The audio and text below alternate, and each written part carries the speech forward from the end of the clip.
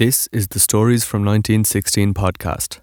Using first-hand accounts and archive material, we tell the less well-known stories of ordinary men and women who did extraordinary things during Ireland's revolutionary period.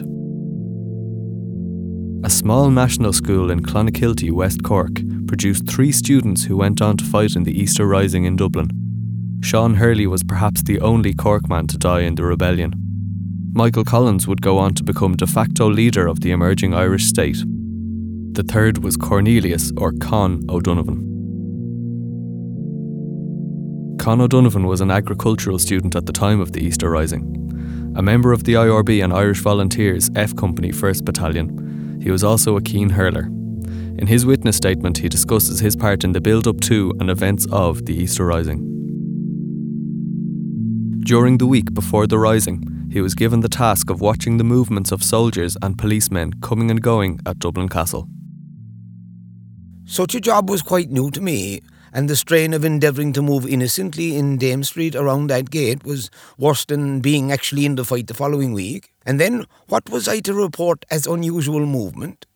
At any rate, nothing unusual occurred as far as I could see. Soldiers and police passed in and out singly and in pairs, but there was no bustle.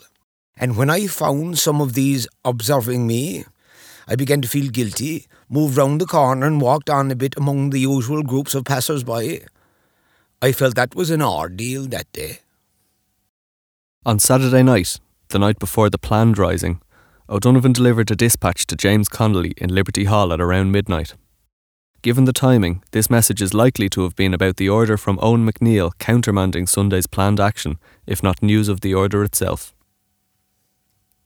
The door was barred, and an armed guard admitted and led me right up to Connolly, where we lay on a mattress in a fairly large room, among perhaps 30 of his men, all lying down for the night, each with his rifle beside him.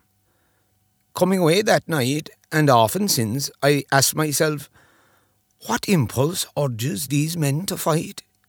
Certainly not the hope that they will get anything out of it. What have they to fight for? A country, yes. But how much of it? A room or two in a tenement? That is perhaps the truest patriotism. Easter Monday came with mobilisation orders, and O'Donovan passed the message around the houses of various volunteers. I can never forget the way in which the news was received in different houses. But what disappointed me most was the number of volunteers on my list that I found had gone off to Fairy House races or somewhere else for the bank holiday. Some of these joined up on Tuesday and later during the week. All credit to them, for they certainly knew they were going into a battle. Then I got into my uniform and proceeded to Blackhall Street, carrying full kit, including the piece of candle, needle and thread which were included in the list of articles each volunteer was to have in his kit for the Sunday manoeuvres. I think a small piece of dry stick for firelighting was also included. I carried a short Lee Enfield rifle, 2 revolvers and ammunition for all 3, as well as the reserve of the Hoth rifle contained in a brief bag. It weighed, I would say, between 3 and 4 stones, and I was thoroughly sick of it before I was halfway to Blackhall Street, and wondering when I would meet a volunteer less heavily laden who could relieve me even for a while. A little further on, I did meet one. F Company occupied the forecourts. Apart from an assault on a British ammunition convoy on the North Quays, the day passed without much incident. O'Donovan was on duty guarding a side gate overnight. A bunch of about 6 horses tied loosely together were manoeuvred quite close to our gate once or twice that night. We knew there was a man somewhere in the midst of them and suspected that man was a British soldier, but we could not see him and would not risk shooting a horse to get him. Innocent soldiers we were, surely. That soldier was one of the party that had turned into Charles Street when our men opened fire too soon on Monday. They were a nuisance there, but apparently our officers were satisfied that we were not strong enough in numbers to attempt dislodging them. It was plain to us later that the one among the horses was scouting our gate. In the confines of the forecourt stronghold the following day, tensions mounted as the men awaited the British response. One poor fellow, who was certainly very unfitted for soldiering, even of the mild kind that we were experiencing up to Thursday, became so unbalanced from the strain that I had to get him down to the ground floor with a request that he be kept there and not given a rifle again. A sign hanging outside Keegan's gun shop, making a peculiar sound as it swayed in the wind, became for him an armoured car on which he wanted to fire, but could not steady himself sufficiently to do so. After that I got his rifle from him and manoeuvred him to the kitchen.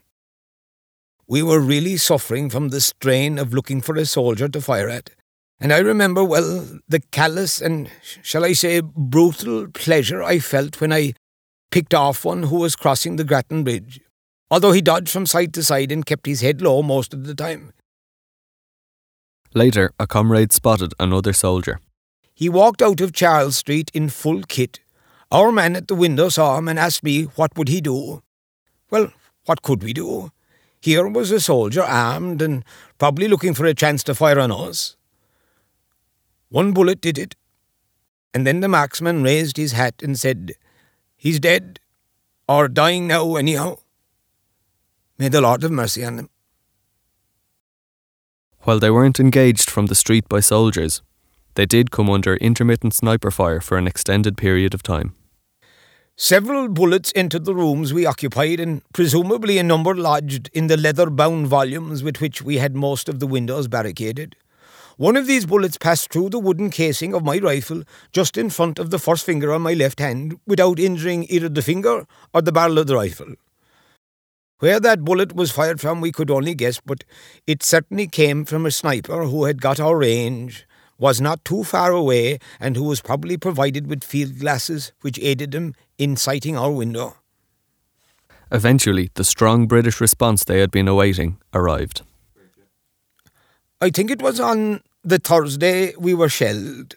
One man was with me at the windows on the lower of the 2 floors we occupied, while 2 others were similarly posted on the floor above. The big gun appeared on the south side of the Liffey, in that inset on the quay close to St. Michael and John's Church.